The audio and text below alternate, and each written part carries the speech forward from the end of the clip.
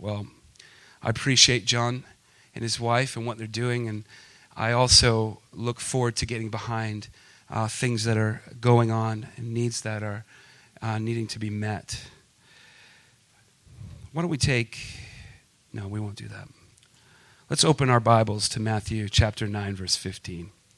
Matthew chapter 9, verse 15. How many know that we're about ready to enter, I think as of tomorrow, a fast? Tuesday. Okay, thank you, honey, correcting me on many things. March 1st. That's what wives are good for. They can keep you honest about money laundering and the right dates. We're going to start a fast March 1st to April 9th. How many are excited to fast with us today? How many don't have a clue what fasting is? Raise your hand. Okay, we got one or two. That's good. All right, well, we hope to clear some things up, and we hope that as a congregation we'll be able to enter this fast together. Come on, somebody say together. Say it again, together. All right. Turn with me to Matthew chapter 9. I'm so thankful that I get to speak about fasting, and it's probably for reasons that, you could probably laugh at. I don't like fasting. I just don't like it. I don't come by it easy, and that could be, kind of used against me because I often preach about things that I'm not good at doing. And it's because I love just speaking the truth and the Word of God over my own life. And, many of you don't know, but our pastors or your pastors here at Hilltop, we're not perfect. We have the same struggles. We put our boots and pants on the same way. We have the same emotional, ups and downs as you do. And, man, if I could just attest to the fact that I am not good at fasting. Come on, how many are with me? I hope that makes it just a little bit easier for people who struggle. I know some of you really religious people, it's no problem for you. You got this, right? 40 days. You're probably going to give like a telephone calls with your mom back home, right? That's like, I'm going to fast talking to my mom. No, it's not necessarily what we're looking for. But it's not easy, is it? And I kind of want to identify with the struggle because it's my hope that, it's just not a select few of us joining in or entering into this fast. My hope is that we all as a community, both J-Hop and Hilltop, will be able to enter in this. We've been praying, I think, for the last week, on my prayer sets at least, for just a grace to rest upon our community for fasting. That's what started well will finish well. How many start good but don't necessarily finish well, especially when it comes to fasting? Yeah, amen. We got one honest person in the back. Praise the Lord. But that's pretty typical of me. And the good thing about it is we have the grace of God, so we're able to hit delete, re-sign back up, and get back on the track. But turn with me to Matthew chapter 9, verse 15. I have to be honest. I have to give my wife the cred for this verse and the way I'm going to use it today, because our last fast, she actually was the one who kind of interjected this scripture. She didn't speak about it in detail, but she did put it out there. And I don't know. I mean, I've spoken on the topic of fasting a lot, but I've never really have seen it from this objective or this perspective that I hope to give this morning. And it came from my wife, so I can't take the creds for it, unfortunately. And I have no problem with that. I love just praising my beloved. She's a gift to this body, and we're lucky to have her. We are lucky and blessed to have her. And so, going forward, Matthew chapter 9, verse 15, one little verse. Before we read, let's pray. I need the help of the Holy Spirit. I'm not really good at faking it, until I can make something of it. So I would ask you to pray for me, because you want to get something out of this, and I want to give something to our congregation this morning. Father, we invite you here. We know that you're already here, but Lord, we pray, God, upon this message, you would breathe life. And God, somehow, some way, Lord, that you would make it applicable, Lord, that we would be able to apply it to our own lives and our own journey in fasting these 40 days. In Jesus' name, amen. Jesus says in Matthew chapter 9, verse 15, he says, the days will come when the bridegroom is taken away from them, and then they will fast in those days. Let me read that again. The days will come, meaning they're not there yet when Jesus is saying this. They'll come. They're somewhere in the future when the bridegroom is taken away from them, and then they will fast. There's kind of not three words. I mean, one's a cluster and two of them are just by themselves, but there's kind of three themes that I want to focus in here on this particular text. And what I mean by focus is I want to clearly define them and articulate the meaning, because I think it will help us better understand. You know, I've been guilty of talking mainly about the rewards that come when we fast. That's not bad. I'm so grateful that God is a rewarder of those who diligently seek Him and those who sincerely fast. But I can't just start there. It's not a good starting place to mainly just think about the rewards that come in fasting. I have to get more of a foundation. I believe what Jesus says here in the Gospels are foundational towards fasting. And so there's three kind of characters that I want to pull out from this text. And it's one is the days will come, or those days, kind of identifying what are those days. Why do I say that? Because most people believe that those days were between the time of Jesus' death and resurrection. And so this narrative has been kind of hijacked to make excuses, I think, in the body of Christ for us not fasting. And the real subject is fasting a New Testament principle? Is it something that we do as New Testament believers? So I want to kind of define that. I wouldn't assume that we're all on the same page today about this particular subject, much like many in the Bible.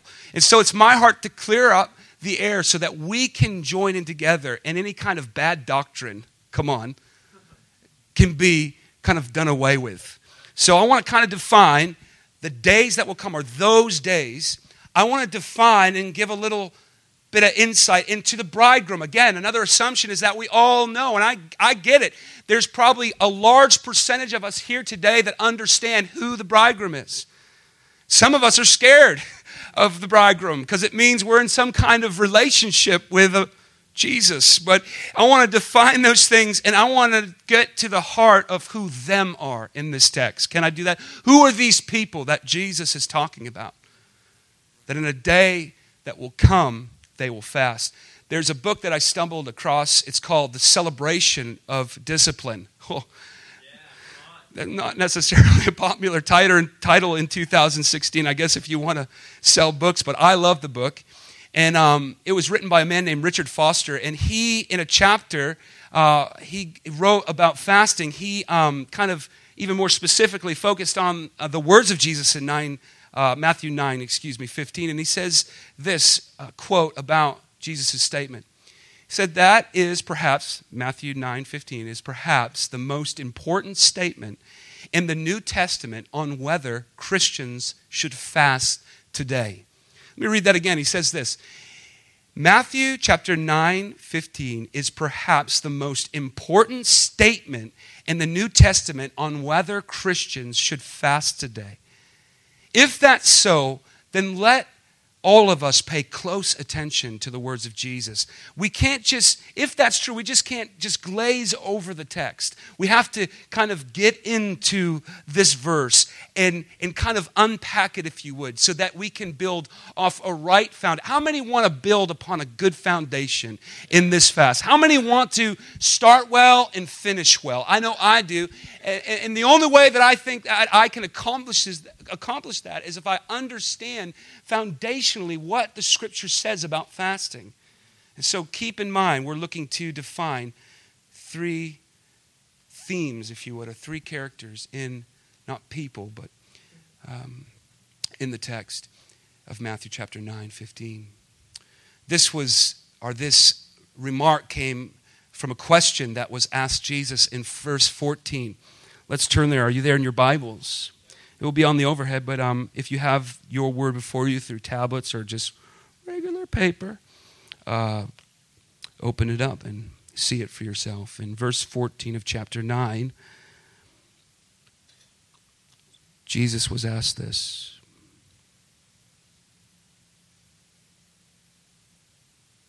Hold on one second. Okay.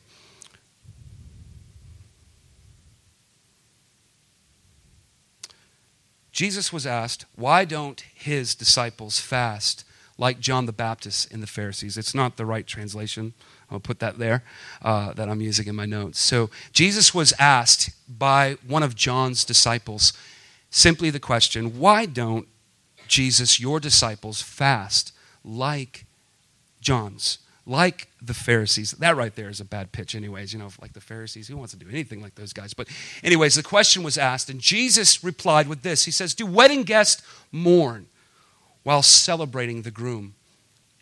Let me read that again. Jesus' first initial reply to that question is, do wedding guests mourn while celebrating the groom?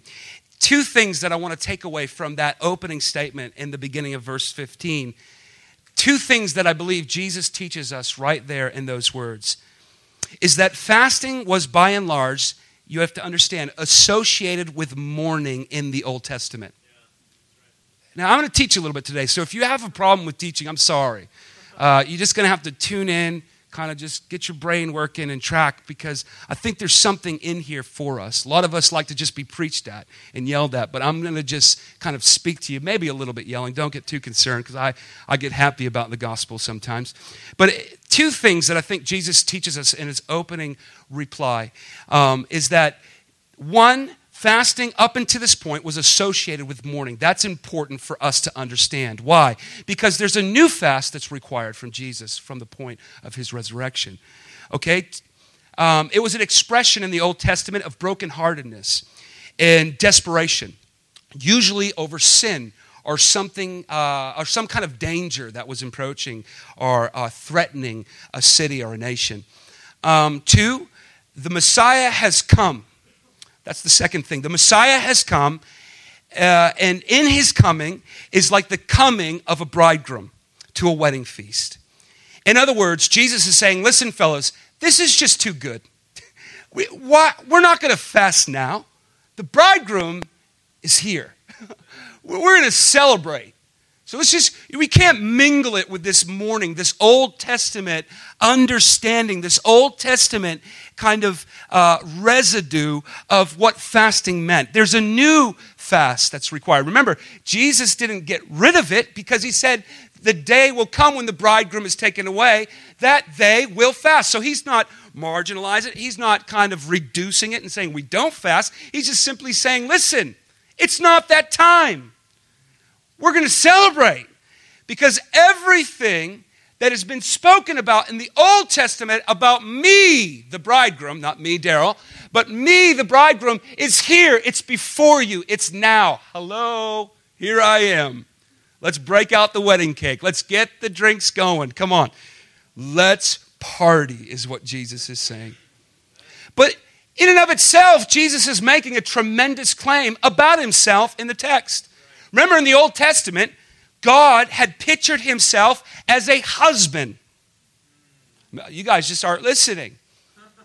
He had pictured himself as a husband of his people Israel. Think of texts like Isaiah 62, verse 4, Jeremiah 2, verse 2, Jeremiah 3:20, Ezekiel 6:18, Hosea 2:19, and the list goes on. God pictures himself as a husband to his people. And here Jesus is really, in this scripture, picturing himself as the same. Oh.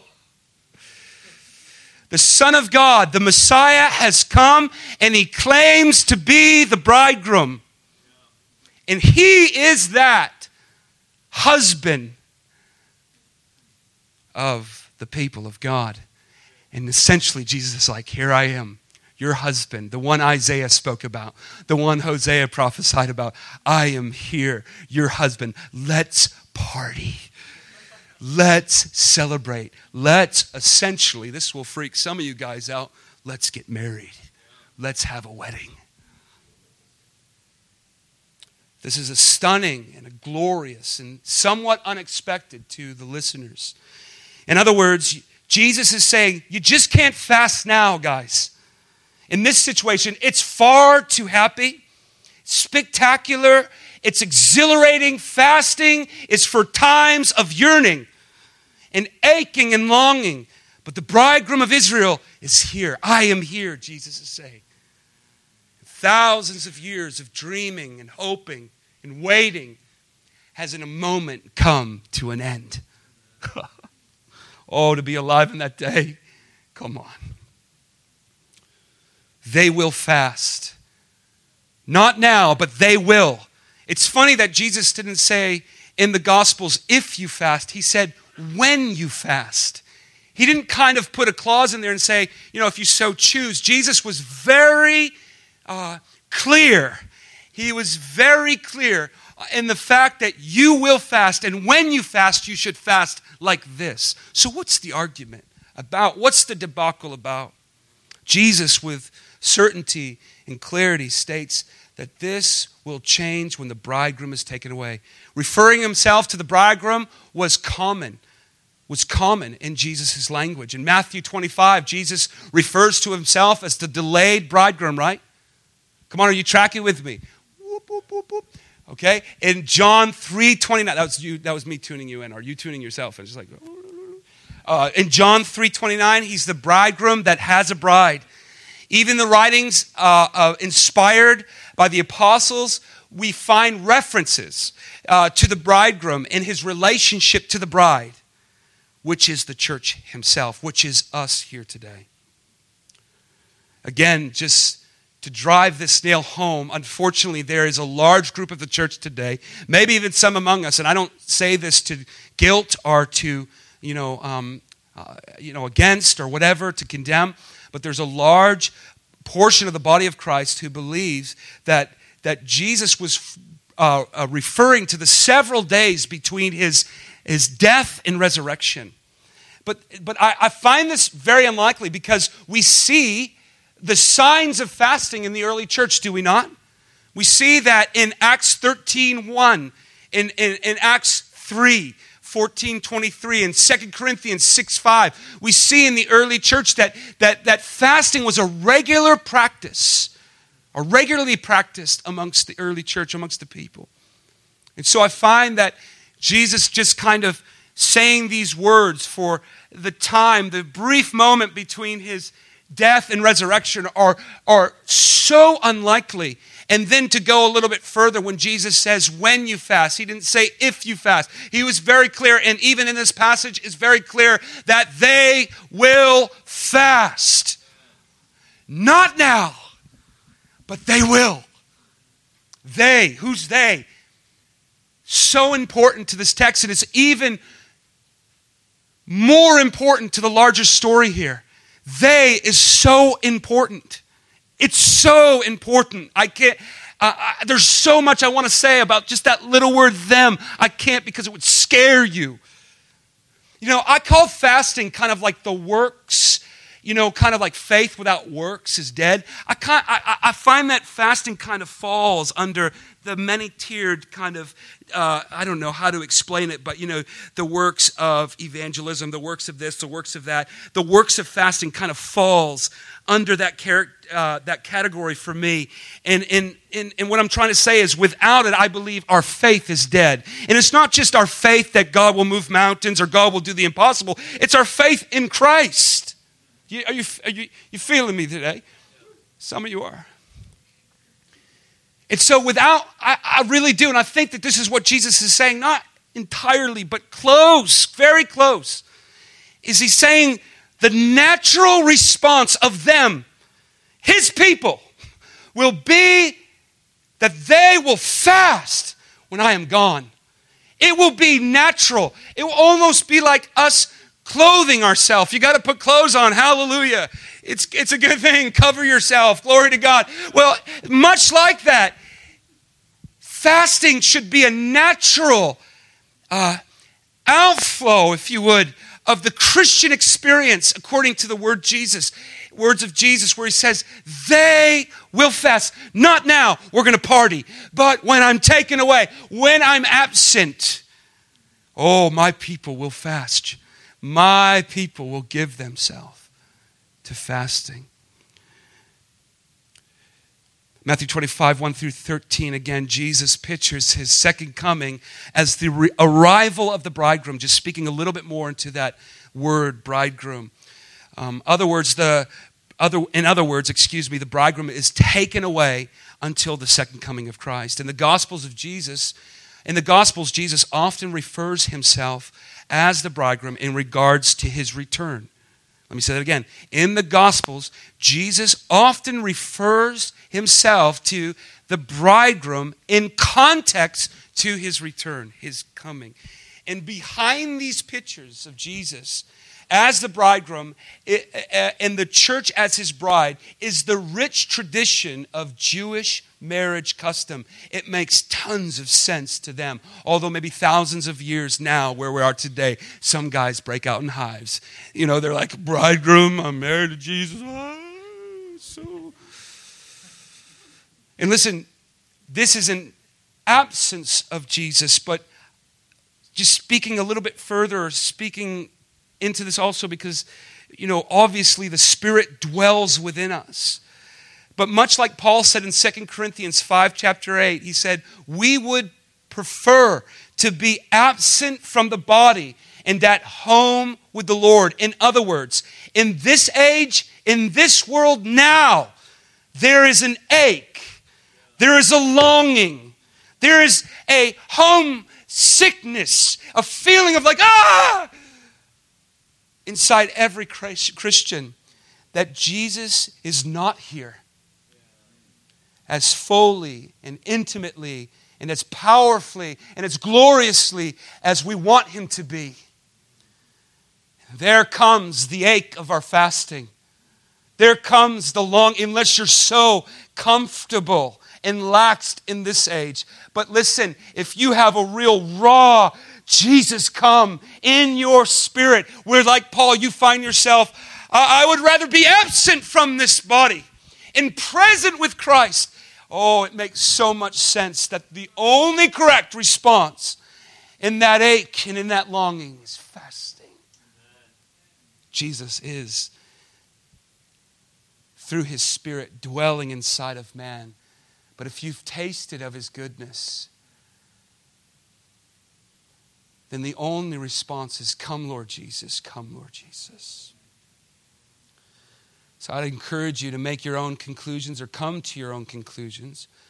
But I would submit to you that Jesus is talking about a fasting that has in and of itself a deep longing at the core, the center of every believer.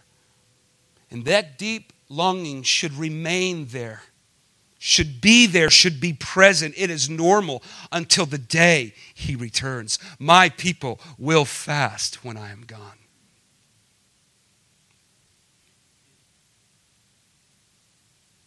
Jesus would go further to explain this, as some of us know that old kind of mysterious verses of wineskin, old wineskin, and cloth and new clothing comes into play. He wouldn't stop there to explain it. And the new cloth and the new wine represents a new reality that has come with Jesus and the kingdom of God. The bridegroom has come. The Messiah is in our midst. And it is not merely temporary, but he is not merely just here in the Gospels and then gone in the next. The kingdom of God did not come, and then Jesus, when he left, it vanished. It is still present, it is still here. But that's the context in which the question was asked. The context in which the question was asked lies in and of itself and in and of its definition, an Old Testament type of context or thinking. And Jesus is like, no. Something new is happening. I'm here. I the bridegroom, I'm here. And now our fasting needs to change. Our fasting no longer is or has the feelings of mourning and longing, because I am present and I am coming to abolish sin. I'm coming once and for all to finish it. And so now our fast is something of where we tasted and seen the redemption and the saving power of Jesus Christ. And now our fasting is one that takes on the shape of return, Jesus. Come again. Come again. Yes, it's mingled with longing and desperation, but at the core of it, it's not something that we haven't tasted, because in Christ we've tasted everything. But our fasting now is the longing of Jesus. Come, Lord Jesus, come. Again, unless you're comfortable in this world, unless you have made this place your home, unless you are at ease with your 9 to 5 and your nice pretty houses and life is usual, unless you have found a home here. But we know what? The Bible has called us what? To be foreigners. We are merely but passing by. And what should control, or what should lead us in our fast, is that ache of his return. Come, Lord Jesus, come. Jesus died for our sins once and for all. He rose from the dead once and for all. The Spirit was sent into the world as the real presence, of Jesus among us. The kingdom is the reigning power of Christ in the world, subduing hearts, guys, even now. Even today, Jesus is at work. You understand? Old Testament fasting was done because they were longing for the Messiah to come. The Messiah has come. So we no longer can hold that old wine in old wineskins. We can no longer, Jesus is saying, I've always seen that scripture hijacked, in the charismatic circles where it's like, God's doing a new thing. Brother, you better step out of the way. Your old wineskin. That little Bill Clinton. It's a little Bill Clinton there. Sorry about that. Listen, some of you need this. That is not at all what this text is saying. What Jesus is saying is simply, listen. He's talking now to the disciples asking the question. He's saying, listen, you cannot fast the way you did before. Some of us need to hear that. Because some of us are still trying to cleave to an old system, an old way. Even in our fasting and many other places, I'm guilty of it, just as the next. But our fasting is much different. Why? Because it takes on the light, or it takes on the resurrected Christ.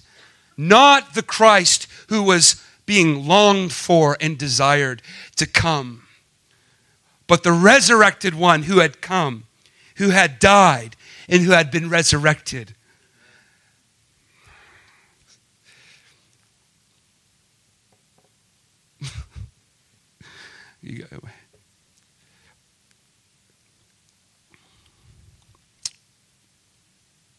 Jesus says that old wineskins cannot contain it. What is the old wineskin in context to the previous verses? What's needed to be new is the way we fast. The old way of fasting is not adequate enough in light of the resurrected Christ. In other words, the yearning and the longing and the ache of the old fasting was not based upon the glorious truth that the Messiah has come. Guys, come on. Break out of your charisma. Just lock in. Lock in. Because I don't want to enter in this fast with a bunch of doomy, gloomy people who fast and cry out to God for things He's already done.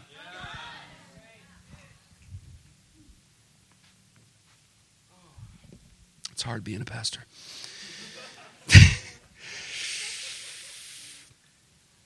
The old way of fasting is not adequate.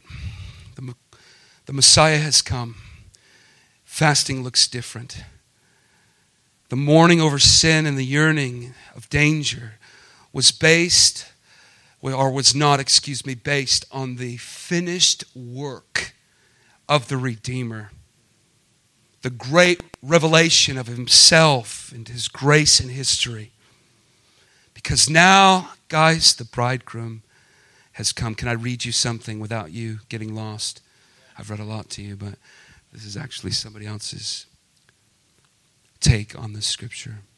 What's new about fasting is that it rests on the finished work of the cross. The yearning that we feel for revival or awakening or deliverance from corruption is not merely a longing or an aching. The first fruits of what we long for has already come in Christ. That's going to be hard for some of you. And my fear is that just went over your head. The down payment of what we yearn for has already been paid. The fullness that we are longing for and fasting for has appeared in history, and his name is Jesus, and they beheld his glory. We have tested the powers of this age to come, and our new fasting is not because we are hungry for something we have not tasted. Listen to me closely. Some of the leaders in the house of prayer need to hear this. I need to hear this. I'm going to read it again. For the powers that we have tasted in this age and the age to come of our new fasting is not because we are hungry for something we have not tasted, but because the new wine of Christ's presence is so real and so satisfying. The newness of our fasting is this. Its intensity comes not because we have never tasted the wine of Christ's presence, but because we have tasted. And it is so wonderful. By his Spirit, and cannot now be satisfied until the consummation of joy, our Jesus, arrives. We must have all he promised, as much as now as possible. You know, I'm all for crying out to God for revival, crying out to God for this and that, but the reason we do is because we've already tasted.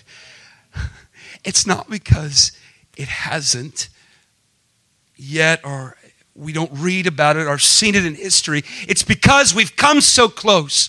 And we said, oh, this is so fulfilling. This is so satisfying. Oh, if we could just live here. Begets, or in there we become, or we result, or we come to just, God, we have to fast. That ache, we have to have this on a regular basis. It's not because it's absent. It's because we've tasted it. It's because it's here and now. And maybe, just maybe, our eyes and our hearts are not open or aware of it. Because we've become satisfied. We've become all right with just living in this world. We've become untouched by the dangers of being comfortable with life and being comfortable with a bank account and being comfortable with relationships and being comfortable with our spouses and being comfortable. Let's just be comfortable. But you understand, we're just to pass through. We're just to consider this here right now as kind of a moment. And because we've tasted it, we ache and we long to live in the constant, to live in what we've tasted. So our fasting needs to change. And our fasting, or in this fast, I pray that our fasting becomes joined to the finished work of Christ. That we're not reaching in our prayers for things that Jesus has already done. And we become, you don't want to hear people like that. You just be quiet. Don't pray that.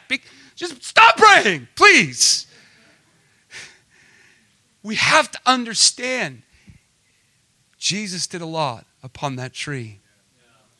And when we go into this fast, my hope is that we fast not in an Old Testament doom and gloom type of way, but we fast under the banner of the joy of the finished work of the cross and what Jesus has provided for us.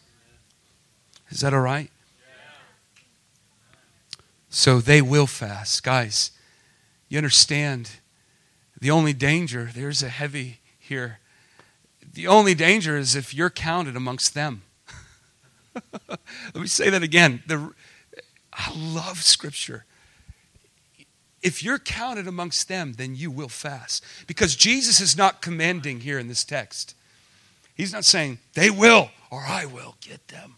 He is prophesying. He is foretelling the future. He's saying, oh, wait. You won't fast now because we're a party now. I'm here. Jesus, the bridegroom, one that Isaiah spoke about.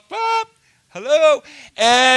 But the time will come, the days will come when they will fast.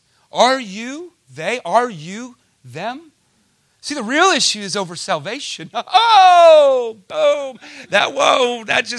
It's a whole, I know, you're like, what is he talking about? Read the text. If the natural response of them is that they will fast, are you them?